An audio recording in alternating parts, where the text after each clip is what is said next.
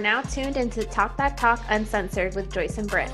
This episode is sponsored by Solstice Beauty. Join us every Wednesday as we discuss current events, social issues, and everything in between. Now let's start the show. Hey guys, so in honor of National Hispanic Heritage Month that just kicked off September 15th, we are going to be spotlighting a couple of influential Latino figures. So each episode before our episode starts. So starting with this one, and the muse that we want to spotlight this week is Dolores Huerta.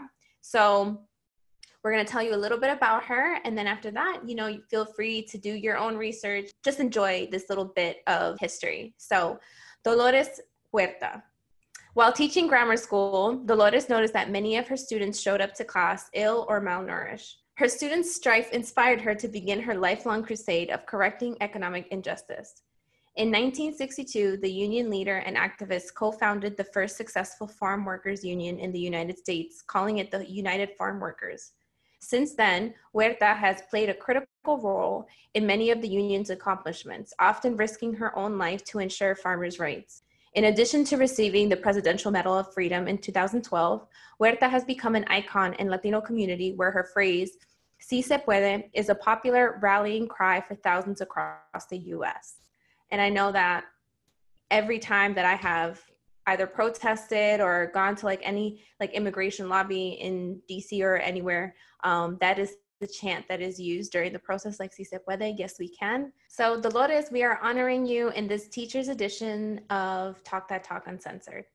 So in this teacher's edition of Talk That Talk Uncensored, we have two very special guests here with us.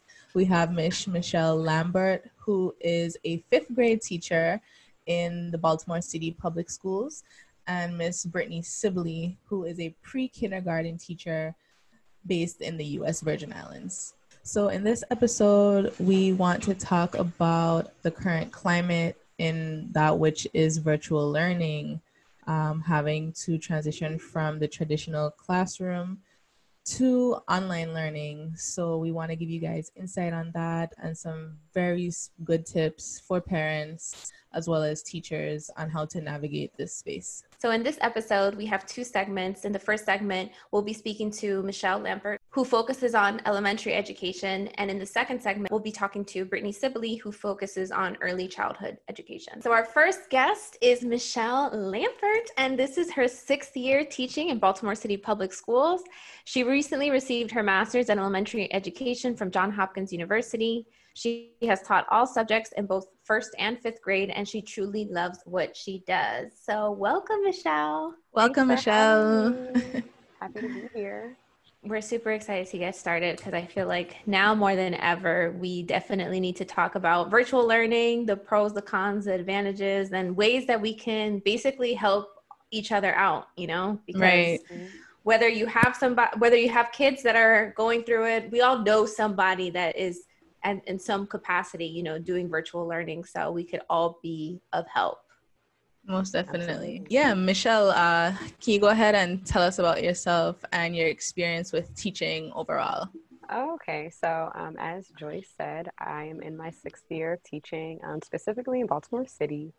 My experience teaching, I guess I could just dive in a little bit into why I taught. So I went to Baltimore City Public Schools, and I just saw, as a student, you see so many things, you just see so many things that are wrong when it comes to teaching. And especially in Baltimore City, I felt like a lot of students had a lot of potential, but teachers didn't always tap into that potential. And I mean, we all are familiar with bad teachers. And I just didn't want to be one of those people. I saw the value in building relationships with children, especially young children who need some sort of guidance. And I felt like teaching was a great way for me to be able to build those relationships and kind of build the future, if you will. So yeah. That's just a little bit about why I do what I do, where I do it. I love that. Cool. Yeah, and can you tell us about your experience with dealing with parents as well? As a teacher, so I mean, if I were to be 100% honest, that's still probably my least favorite part of teaching. I love children. I love building relationships with them. And anytime I have a student who's problematic, or, you know, as people say, bad. I'm like, I usually meet the parent and I see exactly why. And those parents end up being very difficult. And a lot of the times they make assumptions. There's a lot of assumptions of, oh, you don't do your job, or you don't do your job right, or you're abusing my child, you're doing this to my child, or you're calling my child a liar. First of all, every child lies. That's just flat out. Doesn't matter. Yeah. It doesn't matter, you know what I'm saying? There's no disrespect, but like that's just what they do. It's part of their development. And so sometimes it's really, so I just make it my responsibility, first of all, to not take anything personally, just because it's like, you know, a lot of these parents have their reasons for acting the way they act. It's just more so for me making it clear that I'm not the enemy. I'm here to help. I'm like, we're going to deal with each other all this school year anyway, so we might as well get along. And just always kind of being like very like monotone, calm, like, and just leave it at that. I mean, obviously it's like, be respectful as well. Like, don't talk to me crazy, please. Like, I wouldn't don't appreciate that. But I don't come across that too often anymore, especially in the beginning when you kind of like make your expectations clear and make your purpose known. A lot of the time they don't end up coming at you crazy. Right. And I think like in terms of parent-teacher relationships, if they look at it as like a team as opposed to like it's me against you or you against my child or me against my child, you know, right, or it's your job to raise my kid, I think we'd be better off. I 100% agree. And I mean, even, just establishing there's a difference between being a parent and being a teacher, and it's okay. In Baltimore City. So can you just to have, I know we're doing virtual learning now, or the kids are. Prior to that, what things were you made more aware of too that you had to be conscious of that the kids were coming into with these types of things? Because I feel like even just from our conversations, like I do know that you're very much trying to be more aware of their lives. And I always feel like that as a teacher makes so much more of a difference, you know, versus just being like, this is my 9 to 5. You know, I'm here to teach and blah, blah, blah. So can you talk to us? I mean, so it's crazy. Like, I really feel like I have learned so much just from the children alone over the years. Like, I mean, even something as small as just making assumptions. Like, I saw a thread recently that was like, you know, parents get upset when teachers say mom and dad, just because like every child doesn't have mom and dad at home. They may have mom and mom, dad and dad. They may have uncle, grandma, and it's just those small things. You know, it kind of, even though it's like you don't mean it, it's just like it still ends up excluding. Yes. Like, honestly, it's just, I'm at a point now where it's like I can't go in assuming anything. I have to assume nothing. I can't assume that you can identify your name, even if you're in 5th grade. That's not fair for me to assume that of you. I can't assume that you can read this whole paragraph. I can't assume you even know how to hold a pencil. And so it's like when I that's kind of the mindset that I had to shift to in order to just kind of accommodate everything. Because it's like, rather than just like making a mental list of like, oh, this child needs this, oh, this child doesn't know that. It's like, look, I'm assuming nothing. Like, the only thing I know about you is what you tell me about you. Yeah. And it's just, it makes it, I feel like it leaves room for a relationship to build from there. Because it's like, if I go in making assumptions, then it's like, I don't even give that child space to tell me who they are, because I'm busy assuming who they are. Yeah. And so when you leave the room for that, you're really able to build a healthy relationship. A relationship that, you know, it's like it's on their terms. It's like I'm just the teacher. Like, you know, you tell me as much as you feel comfortable telling me. And you know, and vice versa. If you don't want to tell me nothing, I'm not gonna be mad. But it's just know I'm here for you. I'm here to help you learn. If there's something you don't know, it's literally my job to make sure you know. And so just constantly reminding them things like even like last names, like, you know, you can't make any assumptions about like the child's last name versus the mother's last name and the father's last name. And just like, you know, just small things like that can really make a big difference over time. Yeah, I mean, I feel like I could go like on and on about so many different things, but it's just like going and assuming nothing really just leaves room for like the best of intentions, if you will. I love that. And I do feel like, wow, if we took that lesson and applied it in like you know, Every outside of aspect the of life. Yeah. And that's why I like children. Yes, but that's so true though, because even like the previous episode when we're talking about race or identity, it's the same thing, right? Assume nothing. That way you can learn. Like, Yeah. that's it. Like, and I have to trust that you're telling me the truth. Like, I'm not going to sit here and assume, oh, you telling me this, oh, you're a liar. Like, why would I do that? That means that's automatically like a fight. So yeah.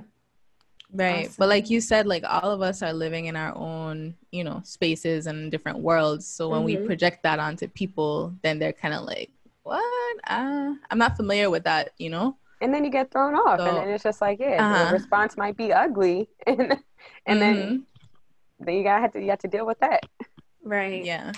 For perspective, you were teaching back in March, right? When the whole pandemic, talk about that experience and like how it shifted. Yeah. So initially, you know, when you're in person, it's just like, look, eventually your parents going to come to the school. So I'll probably find them, talk to them, whatever. And then shifting to being online, there were just so many barriers that were there, in that so many students didn't have a device, or some of them didn't have internet. You know, a lot of families, phone numbers change regularly, so whatever's in the system like is not up to date. So I want to say we were able to get in contact with maybe about 75% of our students for the rest of the year, but it's like even that communication we had wasn't consistent. So we really had to lower our expectations for the end of last school year, just because it really wouldn't have been fair to hold students accountable for like an unprecedented situation. Now that being said, I mean, you know, we're months in now, many more people have gotten devices. And now a lot more families are responsive, where it's like it's a new school year, you have a whole new teacher, we don't know them like that, we definitely have to like, you know, start fresh. And like I would say that the response so far has been like really great, given the certain circumstances that a lot of students have to face.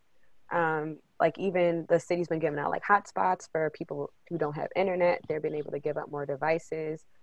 So now I'm able to actually utilize the online platforms that are available, like Class Dojo. I don't know if you all know that one, but that's like a so as soon as your young friends have kids in school, you don't know Class Dojo. So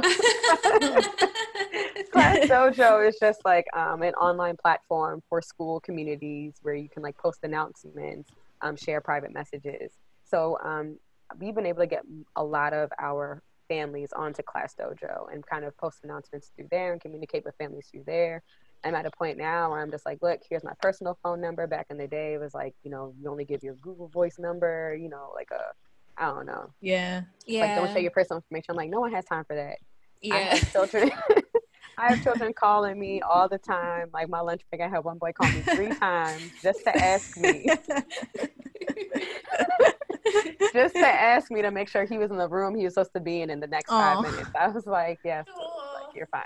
Yeah. That's sweet. Yeah. And so it's like to be able to be a resource for children in that way, though. I mean, I feel like it's just really rewarding. So like a lot of the time people feel like it's exhausting, but I feel like there are certain things that you can set up and have in place that it doesn't really feel exhausting, and like communicate in an effective way and give them the resources that they need, where it's like, you're only contacting me if there's a problem. Like for the most part, I'm giving you everything you need, and like it'll be okay. Now, question, Michelle, do you feel more connected now with the virtual learning? Because it seems now that the kids have like direct access to you.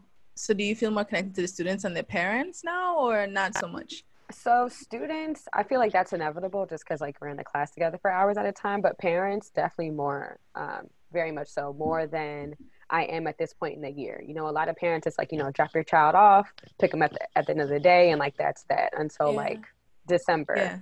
But yeah, I'm definitely been in contact with more parents just because like, you know, they're trying to support their child and therefore they end up contacting me more.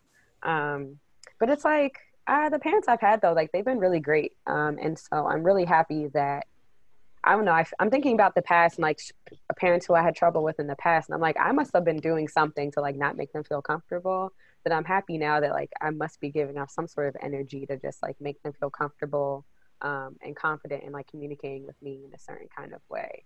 That I'm happy that I can build a healthy relationship with parents, just because like being able to build a healthy relationship with a parent like it will like take their child exponentially further than like a negative relationship. So yeah, for yeah, sure. definitely closer with parents at this point in the year. So what advice or what would you tell parents, like how can they create a more productive environment for their kids?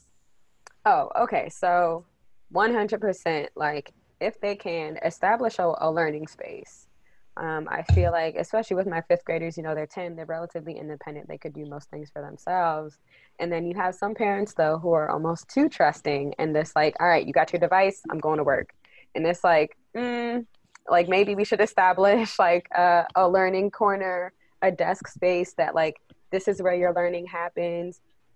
Don't put, you know, take off your pajamas, put on real clothes, and like go sit at this desk and do your work, and kind of like going over the rules and expectations with their child in person, just because doing it as a teacher over you know a camera it's not the same as like that it being in person. And I feel like if parents were just kind of able to establish like what a good workspace is, why it's important. I mean, I feel like that goes for anyone doing anything virtual, right? It's like, look, this is my desk space, this is a place where I get my work done. It's like if we did this in bed, it wouldn't be the same thing. Right. So just if they were able to explain that to their child and the importance of it, I think that would definitely help their children to take this whole thing more seriously. Just because I feel like when you're like, oh, I'm home, this is like a snow day, and it's like, not quite. Not so much, yeah. Yeah. And I think here in the Virgin Islands, there was a lot of chatter online and parents complaining about why they have to purchase school uniforms. And I'm like, well, guys, even though they're home, you know, they're still at school. So even if they just have a shirt on, you know, and some comfortable pants, like you feel like you're at school, and then you're unified with the other kids that are online with you. Well, in Maryland, I'm not sure if all the schools have uniforms, but here in the islands, all of the schools have uniforms. So right, yeah, I mean the schools here have uniforms, and then that's a whole other thing where I'm like, look, I don't even care about your uniform, just don't come up here on here naked, like that's it, like just I just know if I'm wearing my pajamas doing something, I'm not going to be invested. Yes. So, and I think it's like structure, right? So like even when you're working from home, like us as like professionals, like it's a different, I know people always say too, like, you know, I'm looking like this in a Zoom meeting and like from head, but still like you have to put your effort, because and I feel like especially for kids, this is going to be so important, is that eventually you're going back to school, you know, and you don't want to get so used to something, because especially when they're young, like that's so used to just be like, why? Like now I have to get up and put clothes on? Like why? Right. You know, I was doing this for a year or over a year. Who knows, you know, how long this is going to last. Right. So like keeping that routine is important. Right. Exactly. Michelle, do they, how about the cameras? Are they on or off? It's their choice. Oh, okay. Yeah, it's their choice. So some of them have it on, some of them have it off. But I was actually thinking about like if and when we do go back in person, those ones who always have their cameras off, I'm like, oh man, like I can't put a face to your name right now, so it's kind of like throwing me a little bit. But oh yeah, that's so true. It's fine. So what are the benefits of online/virtual learning? Okay, so first of all, it's just like the use of technology, right? So we're in a world that's a lot more technologically advanced. You know, I'm a believer in using it. Some people are like, oh, technology's bad, blah, blah, blah, blah, blah. And so therefore they're like, I don't want to use a phone. I don't want to use the internet or email, blah, blah, blah. However, that's just the world we're getting ready to live in. And I'm really happy that our students who in any other situation wouldn't have these resources available, like just simply like being able to sit up and type. So many children only have access to internet through like a phone, where it's like, you know, when you're typing like this, it's not the same as sitting up and typing on the internet. And a lot of the time, like standardized tests and things like that are done on a computer. And so it's like, if someone doesn't even have the skill of knowing how to like click and point, or point and click, or type and properly type a paragraph and things like that, we have so many children who are left at a disadvantage and end up scoring a lot lower on these assessments simply because they don't have the exposure. So I'm really happy that children are getting the exposure, and it kind of levels the playing field a bit. Also on the teacher end, like I don't have to carry around papers all day everywhere, and I don't have to like, you know, go through and grade like and physically manually move and then put it in my laptop. It's like, look, everything I have is in this one device. I can just go through and grade it, type my comments, type as much or as little as I want. And then finally also is accountability on both ends, right? So it's like, if a child gives me something that it's like, say their classwork, first of all, it's like keeping track of students' work is a lot. And so it's like, sometimes it's really hard to express to a parent that their child isn't holding up their end of the bargain, right? Where it's like, now if I have everything online, it's like, look, parent, I could pull up all their work right here. And like, you see the grade they got. This is what they have done every single day. Whereas in the past, like all we would really hold on to were like assessments and things like that. And it's like, if they kept their work in their binder, I returned it back to them. There's really no evidence of like showing the amount of work they have done or lack thereof. So I overall feel very confident that technology it has potential to go very well. But it's just, I feel like everyone's having a hard time just making that overall shift. Yeah. That's a really good thing to know. And I really, and I wanted to, you know, especially with like, I feel like with everything going on with the pandemic, a conversation sometimes like it could go negative so fast, like, you know, oh my goodness, like get these kids back to, and like, I think the priority is like making sure we're safe, you know? Exactly. And so from there, you know, let's talk about even just like the benefits of having that, because this is not going to last forever, you know, but at the same time, like you said, it's amazing, these skills that they are using and learning.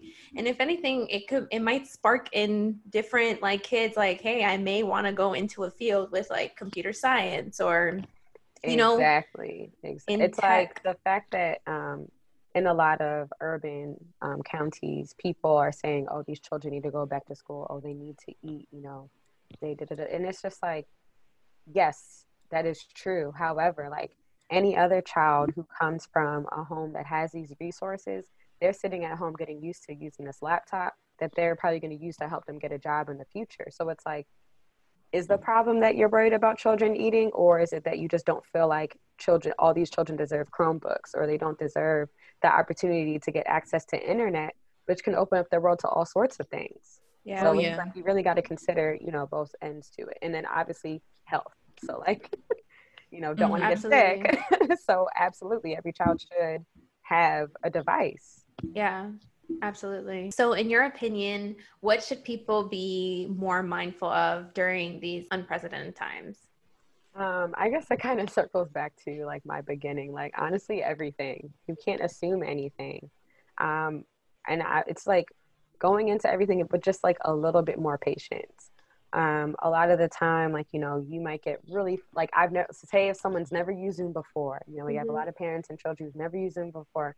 I literally watch so many parents just get visibly upset using Zoom. And I'm like, look, it's okay. Like, this is your first time doing it. Like, we're not going to, you know, be a guru on day one. Like, it's okay. And it's just like, I think it's just a matter of like having realistic expectations. I feel like that's kind of what it boils down to a lot of the time as well, where it's like, look, this is something that's new. It's going to take me some time to figure this out. And I'm going to give myself the space to figure it out. I'm going to provide resources where I have them, just because it's like, it's not like no one has anything to offer. It's just a matter of figuring out what it is that you do have to offer, but also understanding it's like what you can't necessarily do just yet. It's like, I don't know how to do this yet, but I will one day. And like, what am I going to do to figure this out? And because I have a lot of parents who are like, this is so overwhelming. Oh, this is a lot. And it's just like, I can guarantee you within a month, these children pick things up so fast. I'm like, these children are going to know like the back of their hand. I'm like, don't discredit these children. They know exactly like what to do, how to do it, and when to do it sometimes. Because some of them try to play dumb with their parents too. And I'm just like, I see through it. But that's kind of, so and then also utilize your resources. Some people, like, it's like if they don't know, it's like there's no way they can know. Like, like YouTube, y'all. Like YouTube can teach you a lot. Like I literally sent my students a video on how to copy and paste.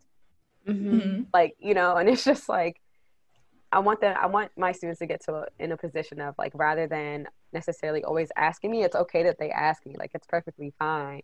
But I also want them to get to a point where they can kind of help themselves, where it's like, well, let me try to check out Google. Maybe I can use YouTube to kind of help me figure out how to do this. And then I feel like that would make me so successful. I'm like, I would have done my job if I'm just like, if a child knows how to use their resources to help them problem solve, then it's like the world is their oyster. Yeah. They become more independent and less dependent. And that's my goal. I want my students to be independent. Leave me alone. I'm kidding. I do. Yeah, no, but I'm sure parents feel that way too. You know what I mean? Like, hey, like, you know, instead of me telling you where it is, like I'm going to help you figure it out. So if I'm not around, or if you can't get in contact with anyone, you know how to do these things. Right. And it's just building, like, we all want to be independent, you know? So it's a good skill to have. Most definitely. So what advice do you have for other teachers? For other teachers, okay, so I would say, like, have your team of teachers around you, where it's like, yeah, you could have, like, you know, your significant other or your friend that you can vent to about what you do. However, there's just like something about being a teacher that it's like no one else in the profession would really understand. And so I do think that there is power in having a team of teachers that are like-minded and have the same goals as you. So you can always lean on them if you're ever feeling like stressed, overwhelmed, like you can't, like, you know, like it's like there must be a resource out there, but I don't know what it is. You would be surprised, like the number of things that other teachers around you know.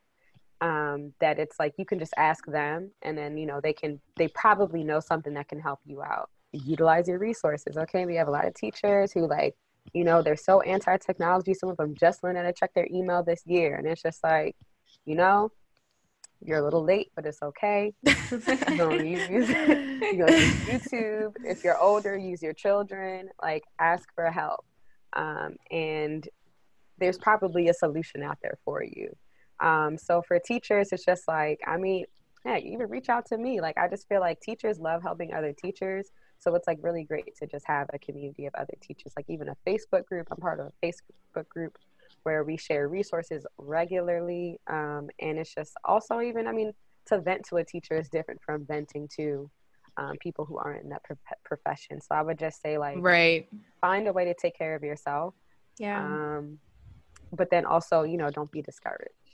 Yeah, that's amazing. And, you know, once this episode airs too, we'll post your information as well, whatever you're comfortable with. So people, if they want to, they can, you know, send you a message or something, especially if they're in Baltimore as well, because I feel like that is important. And I know that, like, during the pandemic, I've been thinking about all these different types of people, and I think about healthcare workers.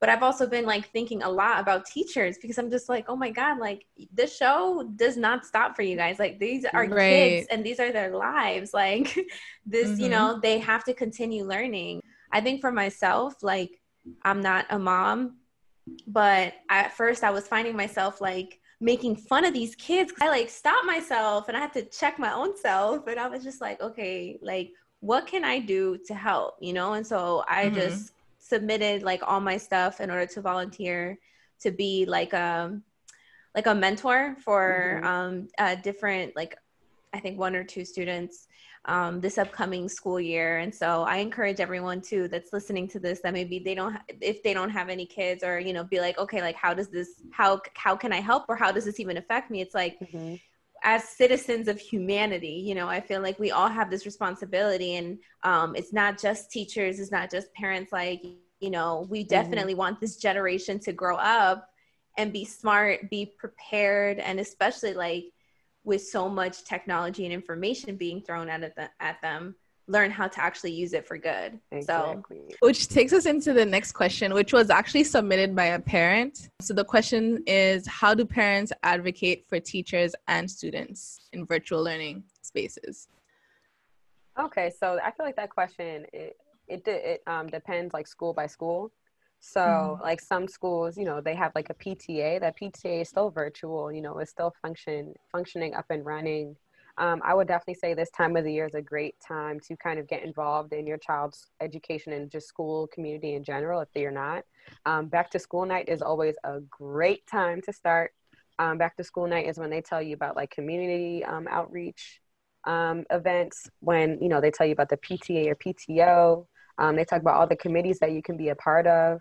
So I would definitely say reach out to your school. And I guess that's just that. Yeah, that helps teachers and students. And with teachers, I would just say having a healthy relationship and, you know, offering help.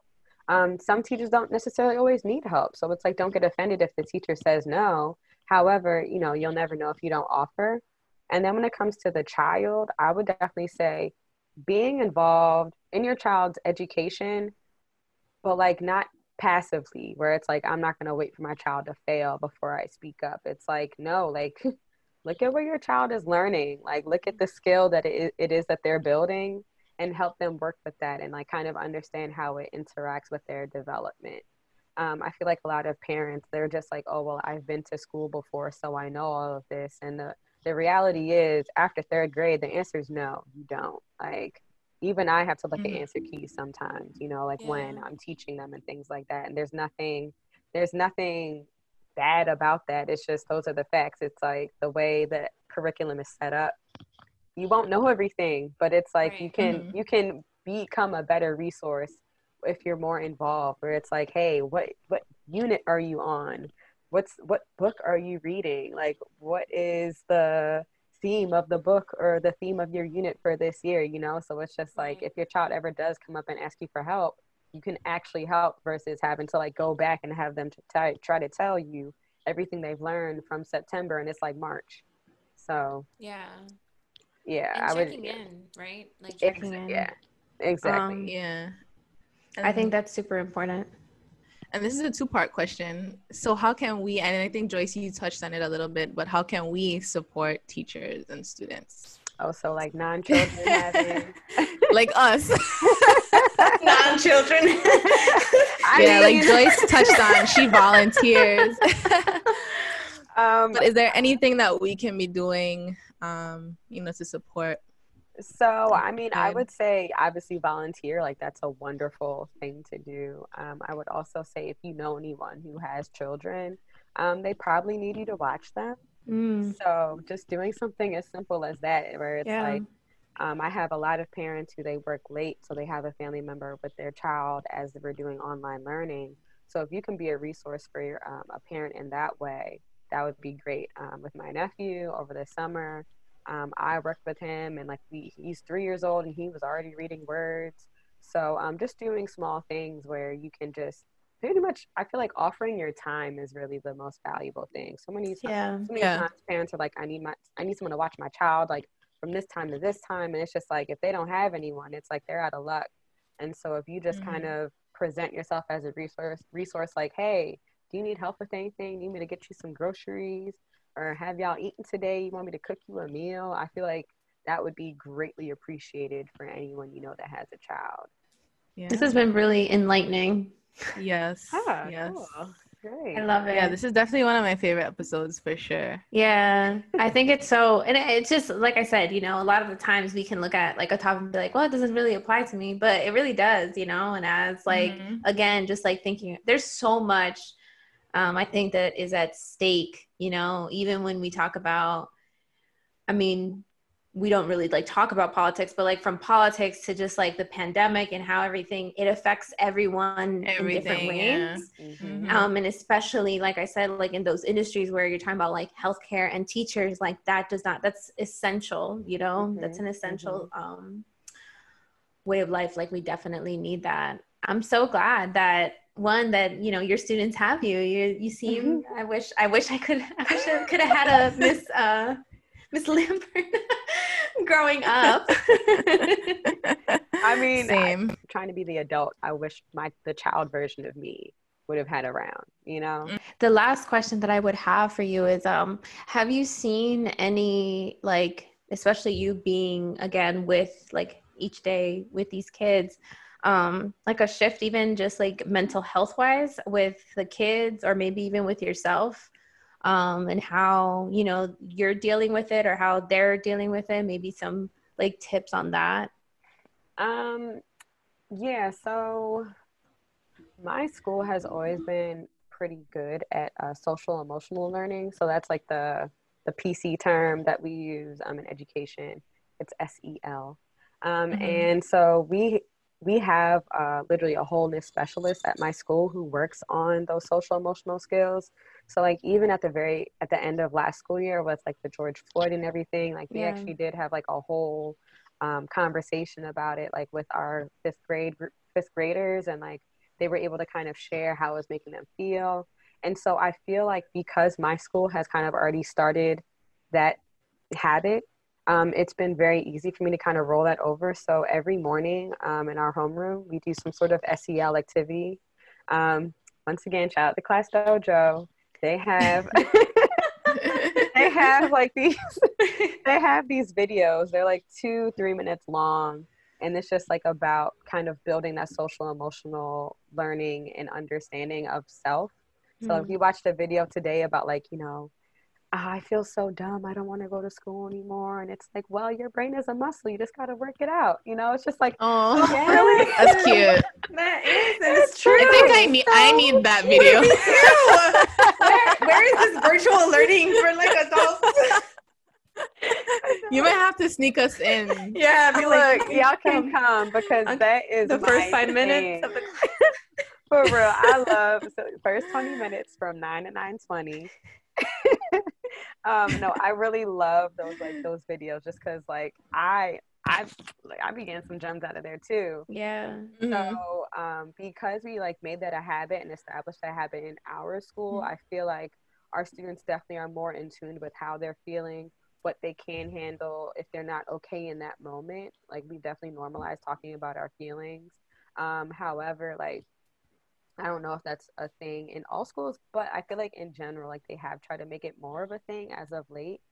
I'm telling you, those like I think even parents can watch the videos too. Yeah. Yeah. And if you know anyone is listening, their school doesn't do that, you know, as a parent or whatever, like you can find these videos and maybe you can share some with us so we can like post it on our like Instagram and stuff. Definitely. So that way, you know, like you said, like sometimes we ourselves need to hear that, and so people can start off, and so if it's not the norm, it can become the norm. Exactly. Yeah, but I'm very happy to hear that you guys are doing that and you've incorporated that in your classroom, because here in the Virgin Islands, like that is definitely neglected, the social and emotional part of learning, you know? Yeah, no, that's so very, very, very, I mean, I just feel like because we did a training actually last week, and it's just like if all of your needs like for survival aren't being met, then it's like, how are you going to learn, right? So it's like if you went through something traumatic, I don't care what kind of math you telling me right now. Like I'm trying to cope. Right.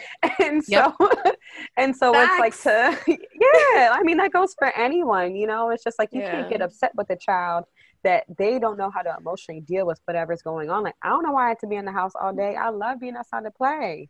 And it's just like they don't understand what's going on. So you have to have the conversation with them. It's important for them to understand. They're old enough to understand for the most part. A lot of people don't give children credit. They are old enough to understand a lot of concepts, and it's okay to have conversations with them.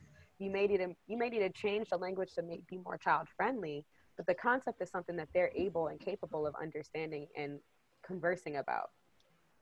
So yeah, I love that. I really do. Wow, Michelle, thank you so much for agreeing to do this. Thank you. Yeah, I so enjoyed this. Yeah, it's been really good. It's been very enlightening. Most definitely. Yeah, and you can it's up to you. You can let people know right now how to find you on whatever it is that you're comfortable with, and then at the same time too, we can post on our social too if you're comfortable, like if they want to message you via email, if that's better. Yeah, you can share my email, mal5410@gmail.com. Okay, absolutely awesome. Email me. I love sharing resources. I mean, when you think about it, we're just helping the next generation who's going to help us. So right. What is there to lose? Exactly. So our second guest with us this evening is Miss Brittany Sibley. She is currently a pre-kindergarten teacher on the island of St. Thomas in the U.S. Virgin Islands. She has taught for 6 years and is nearly finished with her master's in early childhood education from Champlain College in Vermont. Through her experience, she has learned that there are a lot of depth and techniques to understanding early childhood development and ways to effectively promote learning. Welcome, Brittany Sibley. Hey, Britt. Hi. Thank you for Thanks that for joining wonderful us. introduction. We got two Brittany's on here, so for the sake of this episode, when I'm talking to Britt, I'll talk to Britt, and then you'll be Brittany. Wait, They don't I even still know what don't that who you're talking means. about. Who Oh is my Brit? God, Britt, you're Britt, okay? Because this is the Who is podcast your? of JoJo is and your? Britt.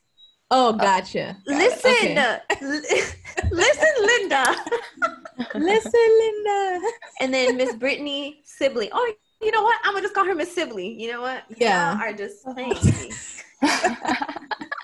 Welcome, Brittany. Say hi to the people. Hello, people. Thank you for having me. Awesome. Can you tell us Oh. about yourself and your experience with teaching? And we'll get into virtual learning, but just tell us a little bit about yourself and your journey Okay. as a teacher. I will tell you. Basically, I never wanted to be a teacher. And I was looking for a little side hustle, and I found out that there was a substitute position at the school that I work at. And I started doing that and fell in love with it, and an assistant position opened. And I actually worked for someone who was a teacher to me in a summer camp for like years. So shifted from being her student to her coworker, which was cool. And then my journey into being a lead teacher has been nothing but challenges so far, but I've overcome them. Like my first year being a lead teacher came Hurricanes Irma and Maria. Wow. Found out I was going to be a teacher 2 weeks before that because someone had dropped out. And basically all of my colleagues that I was going to lean on for support all had to end up leaving because of the hurricane. So I was kind of just thrown into that, dealing with like the aftermath of kids who had dealt with trauma with that. So that was interesting. And then I get my groove going just 2-3 years in, and now here's the pandemic and I'm a virtual teacher. So Oh my gosh. it's been interesting. What It's like ages? this not ending initiation. Yeah. You're just going to be like a trauma specialist and pandemic Right. and all of that, just like Yeah. adding that to your resume. They should just hand that to me. How old have the kids been? So like what? They what have you been range- teaching?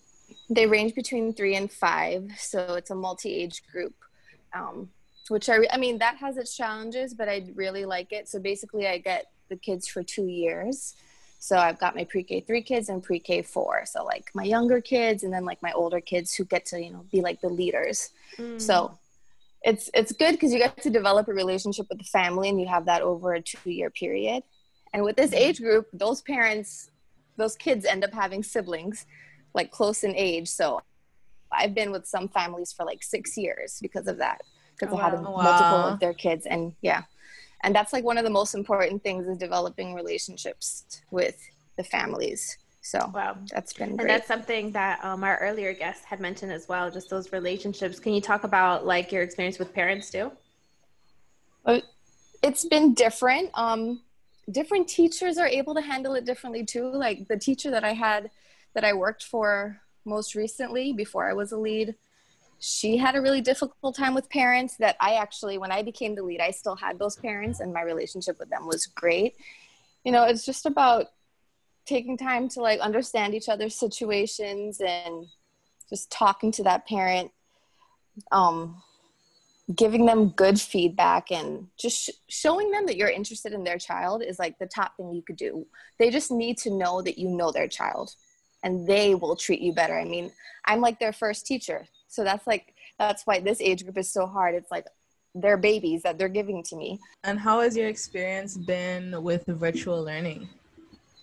It has been interesting. I'm still learning. Like when the pandemic first happened, like at the end of the school year last year, it was like literally a week later, become a virtual teacher, and it was really hard. But I figured it out. So now this year as a virtual teacher, like I feel so much better about it than I did last year. But it takes a lot of prep. Like for me, it's more prep than regular in school. Because pre-K is very flexible. Like I can make a plan, but I never expect it to go that way. nor do I push it to go that way. Like if we get to school and it really seems like the kids are obsessed with this bug they saw outside, then I might scratch my whole plan that I had, and we will explore and learn more about that bug and do math, do science, do dramatic play based on that. So that's what I'm used to. And like now with virtual, it's like I have to have a set plan, because you have to be prepared, because attention spans or making activities, like it has to be ready every day at that moment. So, but luckily I have like another pre-K teacher. She has her own class, but we collaborate, and that is a godsend. Like, so that's awesome. So Brittany, in your experience, like what everyday kind of household items can parents use to kind of replace traditional learning tools, especially with younger kids and having their attention span be so like short? Yeah. Well, before you get into like other things that you can try and replace it with, like things like scissors, that's just something you can't replace. So if you think of just very basic things that a child would need, it doesn't have to be fancy, but like glue, scissors, some type of writing tool, crayons, markers. So that's just something that kids should have in their house. And those aren't expensive things to have, you know, they're basic, and you need those because that's what helps build fine motor skills. And you need those things to do whatever else. So in terms of basic things, I would do that. But then, I mean, for this age group, everything is kind of a go. Like cotton balls. Most people have cotton balls in their house. Save your paper towel rolls, your toilet paper rolls, plastic cups, cardboard boxes, all that type of stuff is really important. Or even outside, bringing nature in, sticks, leaves. So, and kind of letting the kids lead the way. If there's something they're interested in playing with, they'll figure out a way to do it. Mm-hmm. Now, at the beginning of this school year, you were inside the classroom. Mm-hmm. So talk about the preparation it took for you to set up your classroom in a way where it was safe for the kids to learn. Yeah, that was quite the challenge. It was a step-by-step process, but the first thing you have to do, I mean, the kids have to have their own space. Like, so it was, and even though, you know, we are a private school and we are a lot more fortunate than other schools, but in this situation, we pretty much had to work with what we had. So it was using our furniture to create barriers was the first step. Like before you even get into the creative fun part was making it safe. So pretty much each kid has a pod, and we actually used, the maintenance team came up with taking screen borders, like a screen, but taking the screen out and replacing that with like a clear plastic, whether it's like a shower curtain liner or whatever else they may have found. And they were able to, so that becomes like your barrier that's clear, so, you know, the kids can see each other.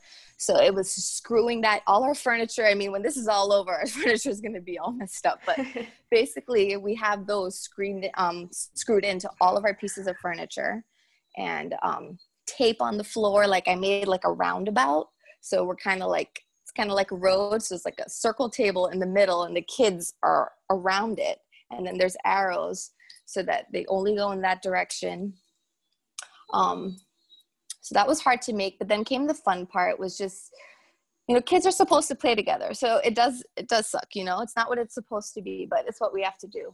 So I basically took all the materials that we're used to using and divided it between them. They didn't have to have the exact same things, but similar things.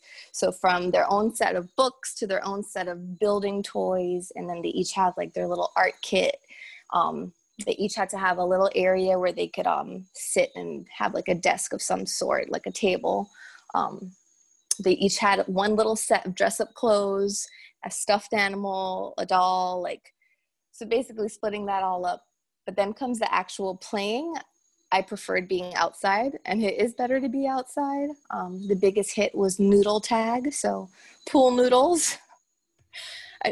Schools out there, if you haven't gotten those yet and you're going to go in school, you need to go to the store. Like we went all over St. Thomas finding every noodle you could possibly have. That's such a good idea. It is so perfect. I mean, for multiple things. I mean, we have them just to have it. They play tag. I mean, tag is like your go-to game. So they're hitting each other with the tag, not in the face, of course.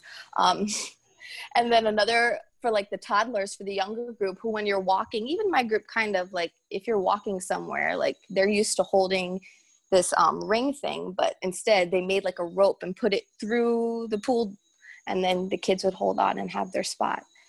So it takes a lot of creativity and a lot of collaboration and sitting back, and like, it was overwhelming. I mean, we would have to just take a walk, think, and come back to it. But the kids were so much better than I expected.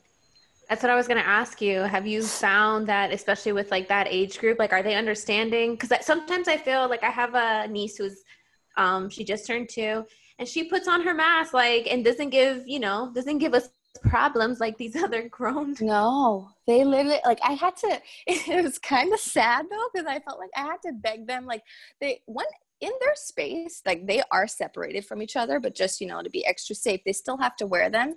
But if they want to take it off, take a breather, aside from like bigger breaks, like, I'd like, just go in the corner, take it off, and they would look at me like, are you sure? Like, I'd have to push it, but they were really good at it. And I just had to make sure they were still having fun. Like, I didn't want them to feel like they had to be too, structured, and like, we can still have fun, guys. We can figure it out. Right. Yeah, they were great. That has been my biggest thing. I do feel like a lot of times people think that just because they're kids, like, oh no, like, you have to shelter them, or how do you talk to them? How do you talk to them about everything that's going on to the kids themselves? Well, I mean, the parents have done, because we actually like went on spring break last year, and then came the pandemic. So like, the parents are the ones who kind of did, like, taught them about what this virus was. And there's actually a lot of like little animations and stories explaining to kids about coronavirus. So they all understood it, and we did a lot of hand washing practice, and they all showed me, like, we come up with songs that we could sing when we're hand washing. It's literally about finding the fun and making it, like, don't make them feel like they're in danger. It's just like, guys, this is something we have to do, and we have to be safe. And they understand that. And, sometimes, like, we'd play outside and we get too close, and you don't want to be like, no, don't go next to that kid. Like, you can't make them feel like they're doing something wrong, but it's all about the approach. And yeah. And I think I saw a demonstration with you showing them, like, teaching them about social distancing with the dominoes. Can you talk about that?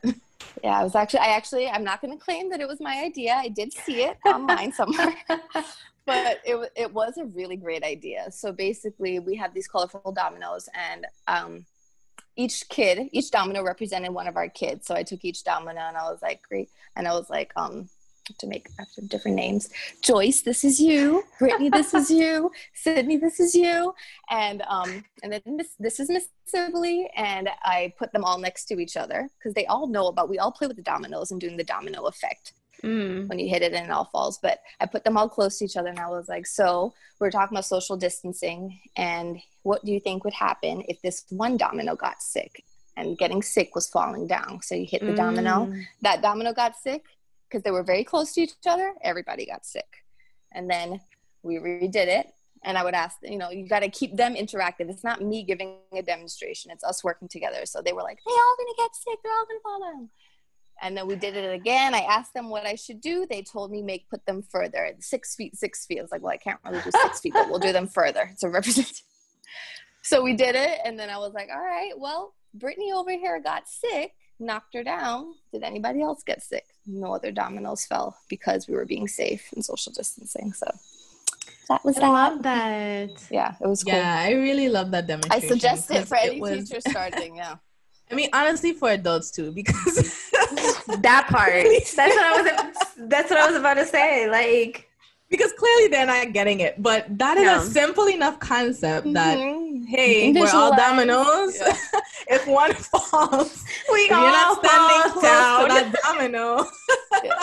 We all won't fall down, So yes, that was a really cool demonstration. Yeah, it's really good. And I do feel like nowadays, especially, we have to put it in those types of metaphors, because people are not understanding whether, and I do feel like if a kid can grasp that, like, that's very true. Yeah. It will fall. Like, there is nothing else.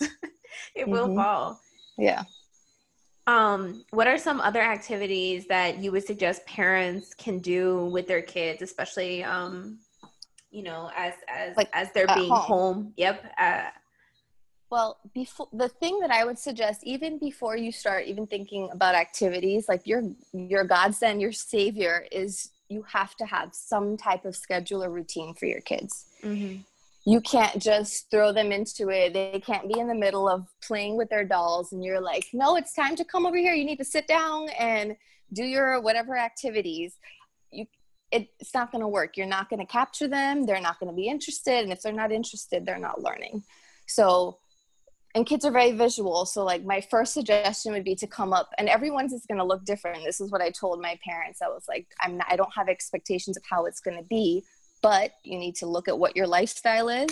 You need to have a snack time and make a little, like make it on little cards. There's a principle if you're not creative and you don't feel like doing it. Teachingmama.org.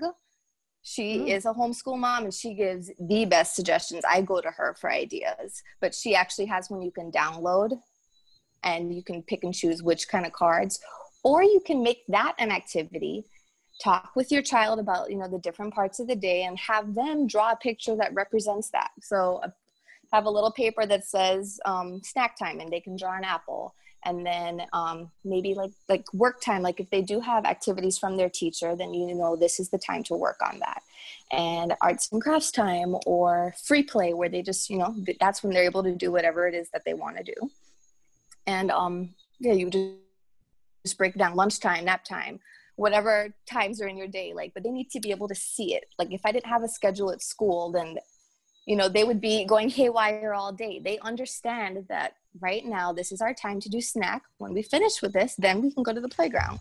Like no one's going to have a fit because they're forced to go to snack, because they know what's coming. They need to know what's coming. They need to feel organized. Like as much as kids seem like they're all over the place, they want you to help them organize. They want to feel like they have this structure. You can't just try and throw it at them blindly. It's not going to work out. Absolutely. And one more thing in addition to that, no matter what your living situation is, they just need to have some type of space, whether it's small, whether it's big, but they need to have a space that they know is theirs. And I don't care where, it could be in the hallway, but they need to have a space that they can concentrate. This is where I do my work with limited distractions. Like people think kids like colors and all that stuff all over the place. No, they need like a more neutral space where their brains are not being pulled in all directions. So I love that. I just want to make this comparison too, just because it is, you know, this podcast, but it's so interesting because this is coming from you, right? And you're a teacher in the Virgin Islands, and our other guest, Michelle, who's Baltimore City Public Schools, she said the same thing, you know, that having that dedicated space, so important. That importance, like it doesn't have to be crazy. It could be, you know, she said like a corner, having a corner. So, you know, I think that's like so amazing as well that you're saying the same thing, because we talk about like structure and like it's very important. I feel like a lot of people don't understand that, because we're talking about like even for ourselves, like going to work, like changing, like the importance of changing and just like mentally preparing that you're going to go about your day. And so this is really interesting, especially even if kids are as young as, you know, 3 to 5. Yeah. That's needed. That structure is needed. Yeah. And that age group, they like to be proud and they like to feel like something is theirs. And, you know, because everything else is so controlled in their life, you know, they're not that independent yet. So knowing this is my space, and like kids love their names. Don't give them a nickname that, unless they love that, unless they're born with that nickname, they like their names. They're proud of their name. It's their identity. Have them write their name or trace their name, decorate their name card. That could be the first thing that says this is my space. And then just make it comfortable. Have a few toys if you want, or unless you have a different space for your toys, but just have everything they need. Like, you know, you're going to do like a Zoom with your teacher or something, and have your little kit that has your scissors, a writing tool, a glue. Just be ready, because you'll lose them in a second.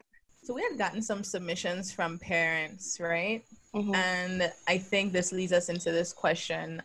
Someone submitted, if you're dealing with a toddler and they get restless in the middle of an activity, should you move on to another activity, or should you force your child to finish the one that you were doing at the time? You should absolutely move on. Toddlers especially, I mean, this goes against this system, this virtual thing goes against everything that they need, but obviously we need, we have to make do. A toddler is not, if they're not interested, let it go. Like, they're not going to learn from this. If they're not interested, they're not going to be into it. And then what's going to happen is you're going to frustrate them. They're not going to like it. And they're never going to want to do it again, even if they could have been ready. Right now, what the toddler needs to have is exposure to things, is being able to touch things, play with things, get positive feedback from you, and they just need to interact with something. They need to touch things. They need to throw. They need to explore, basically. And even in a classroom, they're not really forced into they never really have to do something at a time. If teacher wants them to do art, they'll pull art materials out. And it's like, let's see what you guys can come up with. But I would never force it. Even with a pre-K kid, 4 and 5-year-olds, yes, I expect the parents, to do their part to set them up and get them excited for an activity.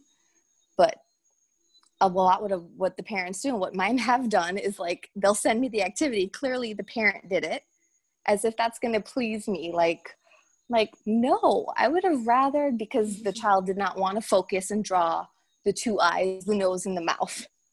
I'm like, no, if she wanted to just draw a bunch of lines on it, let her do that. Or if she wasn't ready, come back to it later. Like, that's good to know for sure, because I feel like a lot of parents feel pressured to have their kids follow through with that activity or whatever's in their workbook, for that week. Yeah. So no, I mean, it also, who knows what that teacher expects, but from my point of view too, like, my activities, I post them. Like, this is not live. I'll post them, give the instructions, and I give the parents a way to do it, and then I give them two other ways they can do it. I don't know what they have at home or what they're able to do. So I give them multiple ways they can do the same thing, or if they need to take a different approach, as long as the concept is still there. And if I don't have it by tomorrow, I'm going to be okay. My point is that the kid is interacting and being engaged. And if it's not at that moment, it's fine. But yeah, pushing it. No. Yeah, no, that's definitely good to know. There was another question that was submitted, and this parent has a 5-year-old, and they're doing virtual learning on the mainland. And she had asked, how can parents ensure that their child doesn't get bored if the group lessons are like remedial, Is there things that she can be doing outside of the lesson plan for that day? Yes, let me think. What I would do is you attempt it with your child, and kind of, what your child is interested in or what types of things they like. If you can turn it into their direction, if you can try it, and if it doesn't work, and you ask them, how can I help you to do this? Personally, I have 5-year-olds, and if it's too hard for them, if being in a Zoom with me is too hard for them, we're playing a game, they're not interested, and the parent is I've literally had parents hold them there and sit here. I'm like, no, let them go. Let them go. Maybe talk to them about what I'm doing, whatever information you have. Do it in a different way, or call me after when they're ready. This whole I feel the pressure of being on Zoom and being seen. I'm used to being a teacher, but this is it's nerve-wracking for me. So imagine a child being on that, and it's a lot. So I will never even force them to come to a Zoom. I make my Zoom fun activities that are interactive, that makes them happy to be there. And then I would do the things that I want them to focus on more, I post so they do on their own time.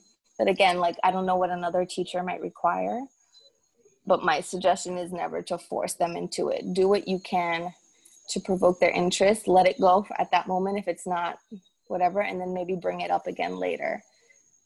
Yeah, try to adjust to, to the child. Yeah, let the child lead. That's the whole thing is letting them take the lead. I'm not saying let your child be in charge.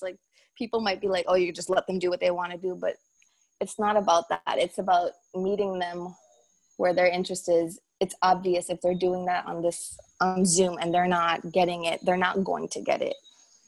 Yeah. And I like that too. It's just almost like empowering, the child. So at the end of the day, if he or she feels like they want to do X, like, okay, cool.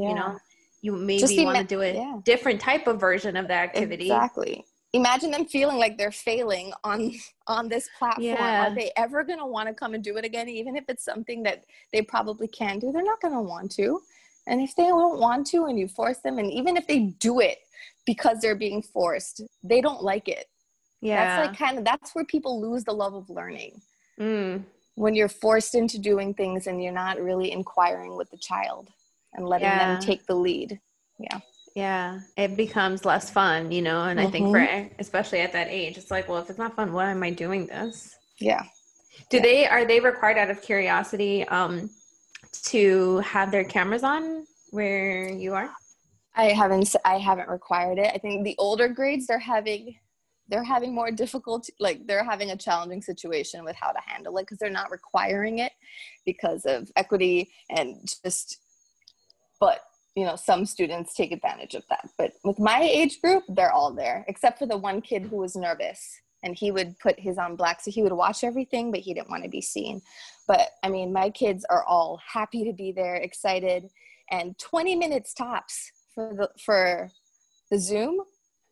And maybe if a couple kids seem really intrigued after that 20 minutes and the rest aren't, I'm like, all right, those of you who are ready to go, I'll see you guys tomorrow. If anybody wants to stay on and continue singing, chit-chatting with me, you guys can stay on. But like, attention spans are very important to pay attention to. You don't want to push it because you're going to lose them. And then it could just, ruin. Yeah. Is there, out of, again, curiosity, is there, a certain number that like maybe people should aim for? Like if I'm doing an activity, like, okay, maybe like 20 minutes and then after like maybe take a break. I think it goes up by like the 5. So like a 3-year-old, they're like maximum. It's a range, but it's between like 7 and 15 minutes. And then like age 4 is 20 and age 5 is like up to 25. So I just stick to 20 for my Zooms. And then again, like if some kids, and it always does end up being the older kids, if they want to stay on a little longer. But yeah, I mean, and this is virtual. This is attention spans just talking about in general in regular life and doing activities. Yeah. Right. But much less online. Right. Yeah. That's so interesting. I think I might be 5 online. Seriously. Working from home. Yeah. The thing is too, put yourself in your kid's situation. So many things people don't realize, like, when I don't want to call people out, when some parents call them out, talk that talk.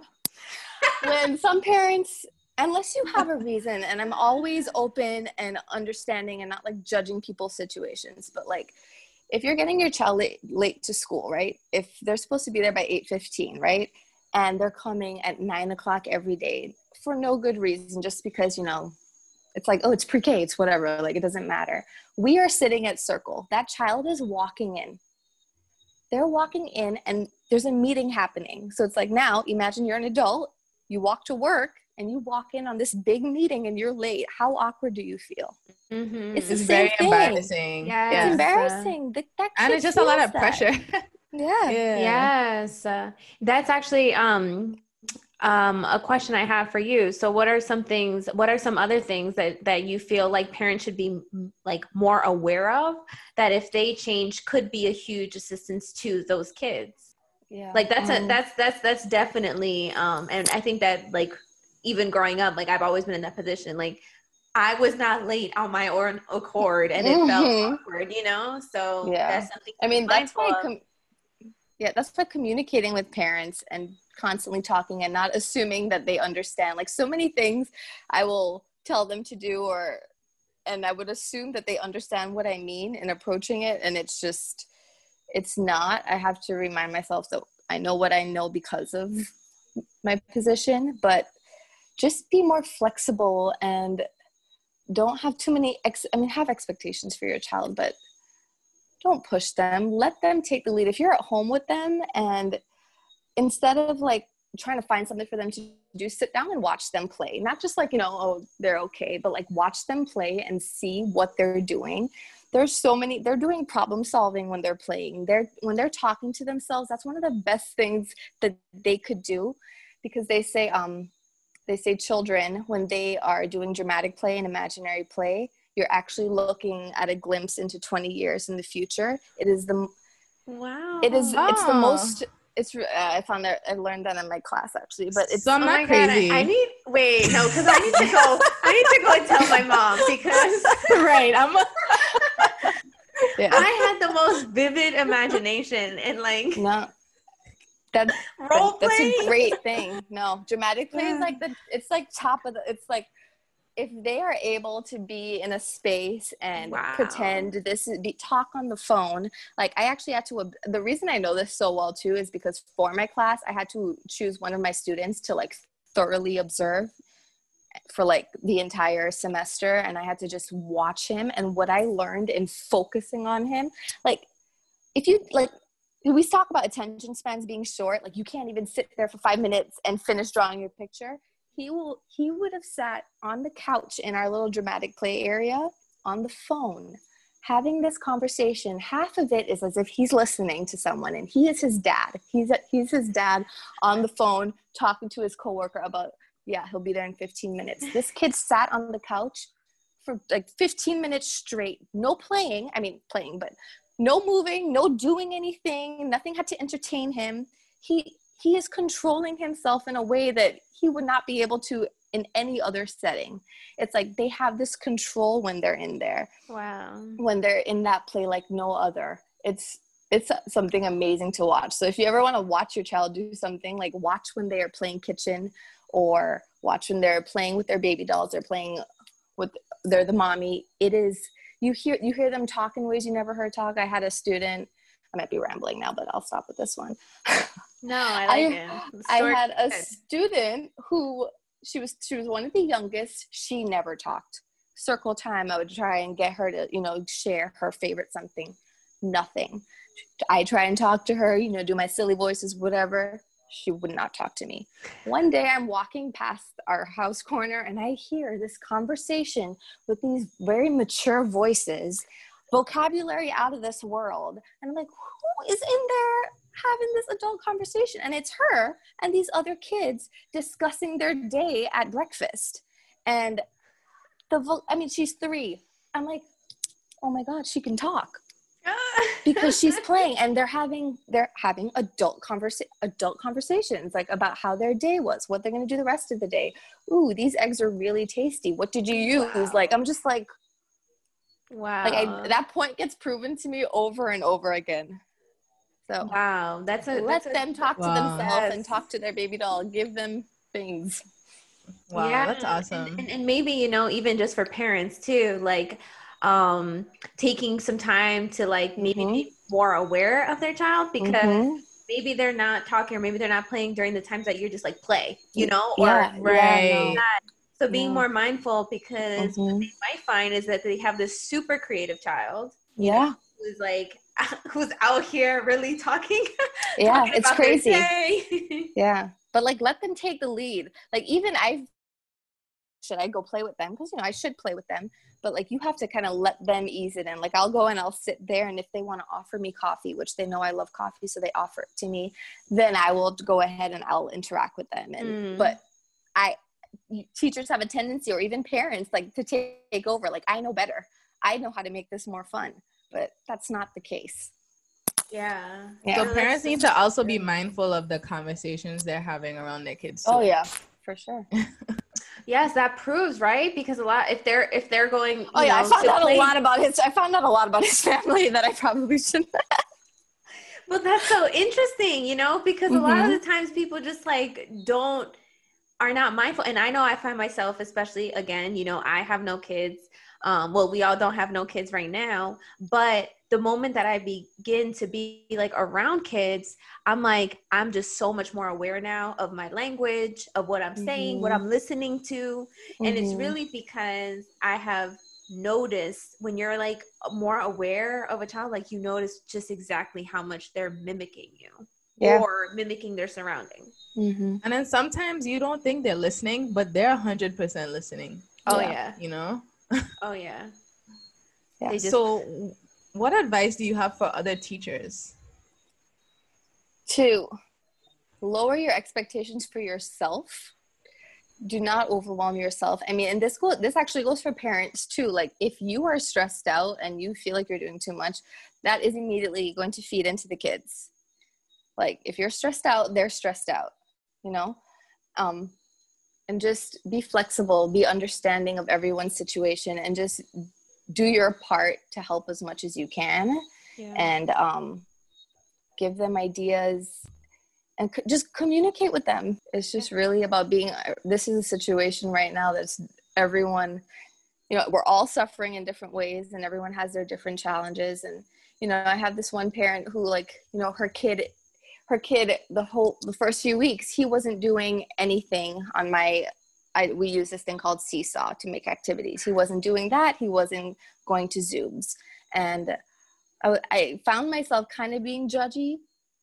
I'm like, well, I knew it was more difficult for her, but what she really needed, she just would be like, our situation's too hard. So I kind of let it go. I didn't want to be pushy, because I didn't want to be like, you still have to do this. It doesn't matter that your situation. But what she needed was just a little push. Like, I'm like, why don't you try this? She thought it was impossible for her to be able to do Seesaw or be able to get on the Zoom. I'm like, just try once. I was like, see how it works out for you. And I gave her like more of like a step-by-step. I broke it down more for her than I had. And she did it that once, and she realized it wasn't as hard for her as she assumed it would be. Like, it was simpler.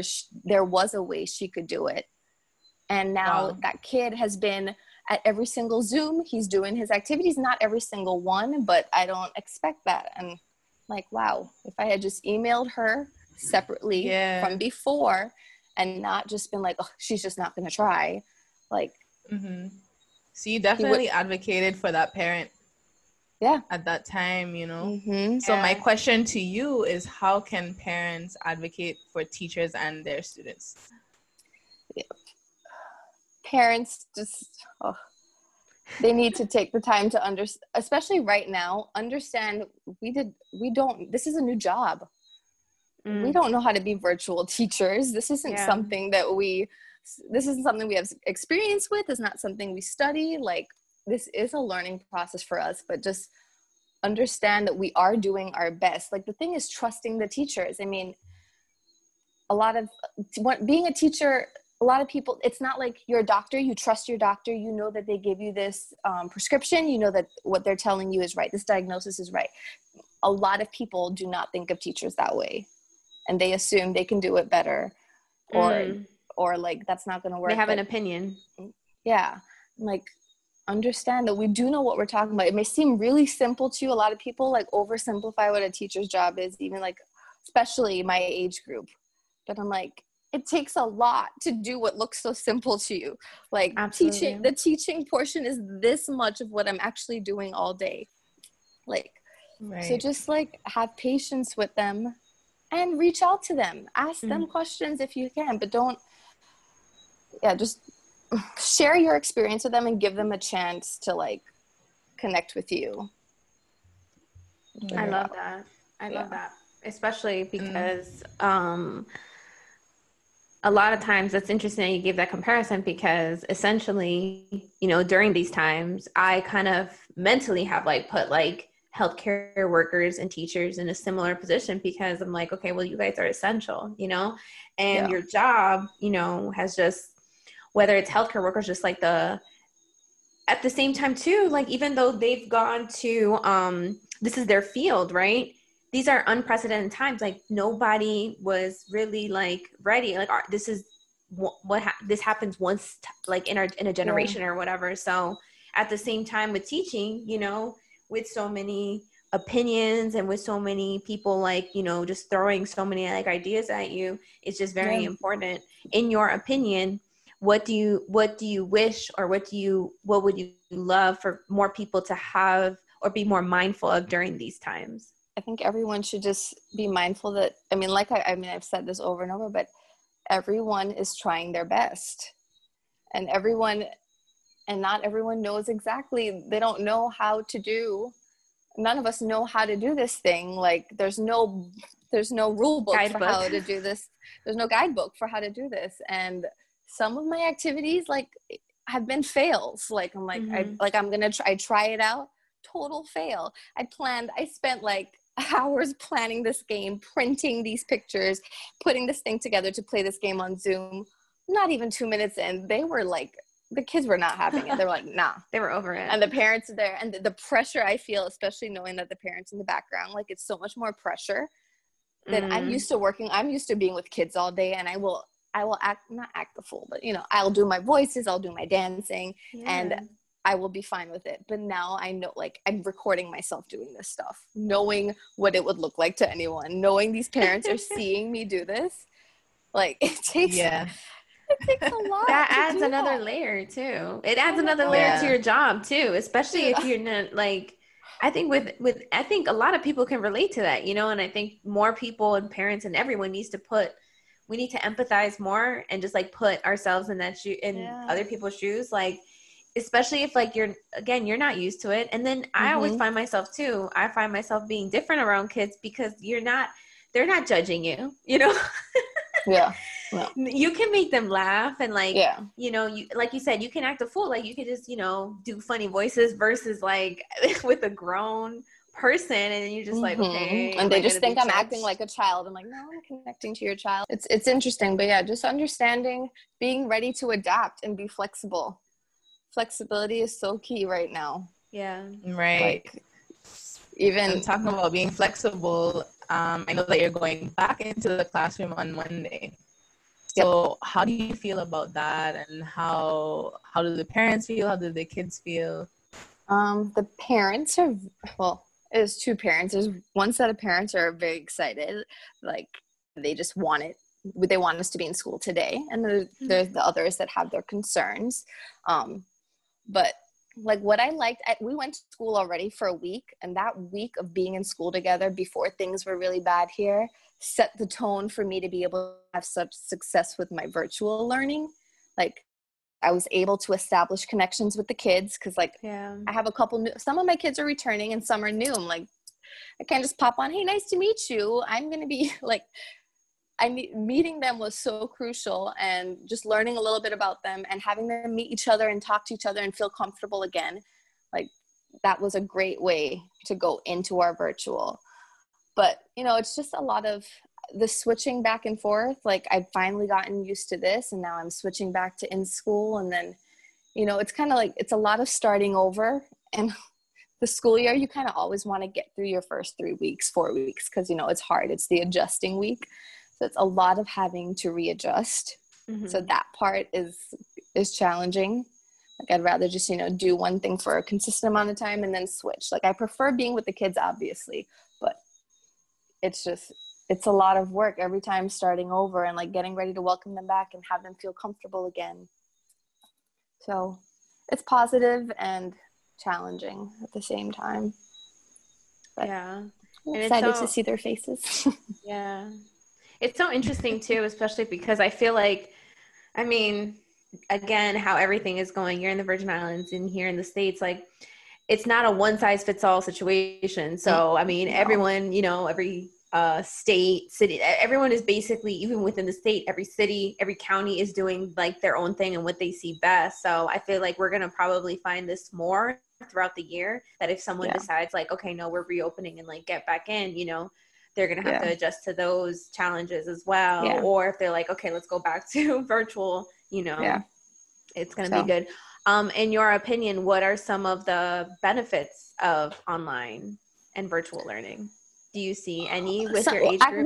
The benefits are the fact that like the parents do get we get a glimpse into each other's lives, kind of, not in an intrusive way, just like you get more of an appreciation. And like the parents they're forced to take steps that they didn't have to take before. Like I give them the materials, and it's like, now you have to work with your child through this. Like there's just some things that they have to do now and that they have to have the patience for and understand, and just seeing how I am with the group. Like they don't really get to witness me controlling and, you know, teaching a lesson and entertaining a group of children, and now they have like a first class seat. So I'm hoping for everyone, for all teachers, that this is like, that it could be a curve into, you know, just more appreciation or value placed on the job. And same thing with me, like I've had to learn more about my parents' situations, you know, what they have access to, what they don't, and it gives me a better understanding for my expectations for the kids. Yeah. But it's just, we have to do our part to help each other, and that's like the main thing. But yeah, we're all in this together. But Brittany, wow, thank you. This has been very insightful, and I think it's going to be very beneficial for everyone listening, and even just like myself too, just again being more mindful of when I am around kids during that age. And I always have talked to you, especially with like, what are some activities that like people look at? Like, I think you were telling me earlier this year with like blocks and stuff, and like, having them, like if there's a heart shape and, they have to put it in through the heart shape, like what that does mentally. And I think just being more aware of that stuff is like really good, especially as a parent, or if you're babysitting or whatever it is you're volunteering, because it is playtime, but at the same time they're building those skills. Well, playtime is learning time, and it's not even to be separated. That is what it is, and it is the top way that your child will learn. And you were asking for activities, and I kind of prepped you for it, but I didn't give any. But math, science, it's like, find the math and the science in the world around you. Don't sit down and make them write their numbers. Have them go on a scavenger hunt for numbers, for letters. Like, that's if you needed a top activity to do during this time, scavenger hunts is like my go-to. Whether I'm teaching, we were teaching the 5 senses, so find some, and you can create it or you can just verbally say it. Find something that feels soft, find something that looks big, and whether it's outside or inside, just use what's around you to teach them. Or you might not even know that you're having a teaching moment, but like cooking with your child, that's your top math and science activity right there. Before anything else, have them cook with you. So that would be my suggestion for activities: cooking, planting, baking, arts and crafts, and games. Thank you so much for being here with us. If you are comfortable, you can also like let people know if they need activities or help, or just like wait, what was that website that you suggested? Teachingmama.org, and mama is MAMA. Okay. So teachingmama.org. We can post those as well. Yeah, you should post on our that. social and stuff. And there's a podcast, Wow in the World. That's like a top suggestion for kids. Wow in the World. Oh, nice.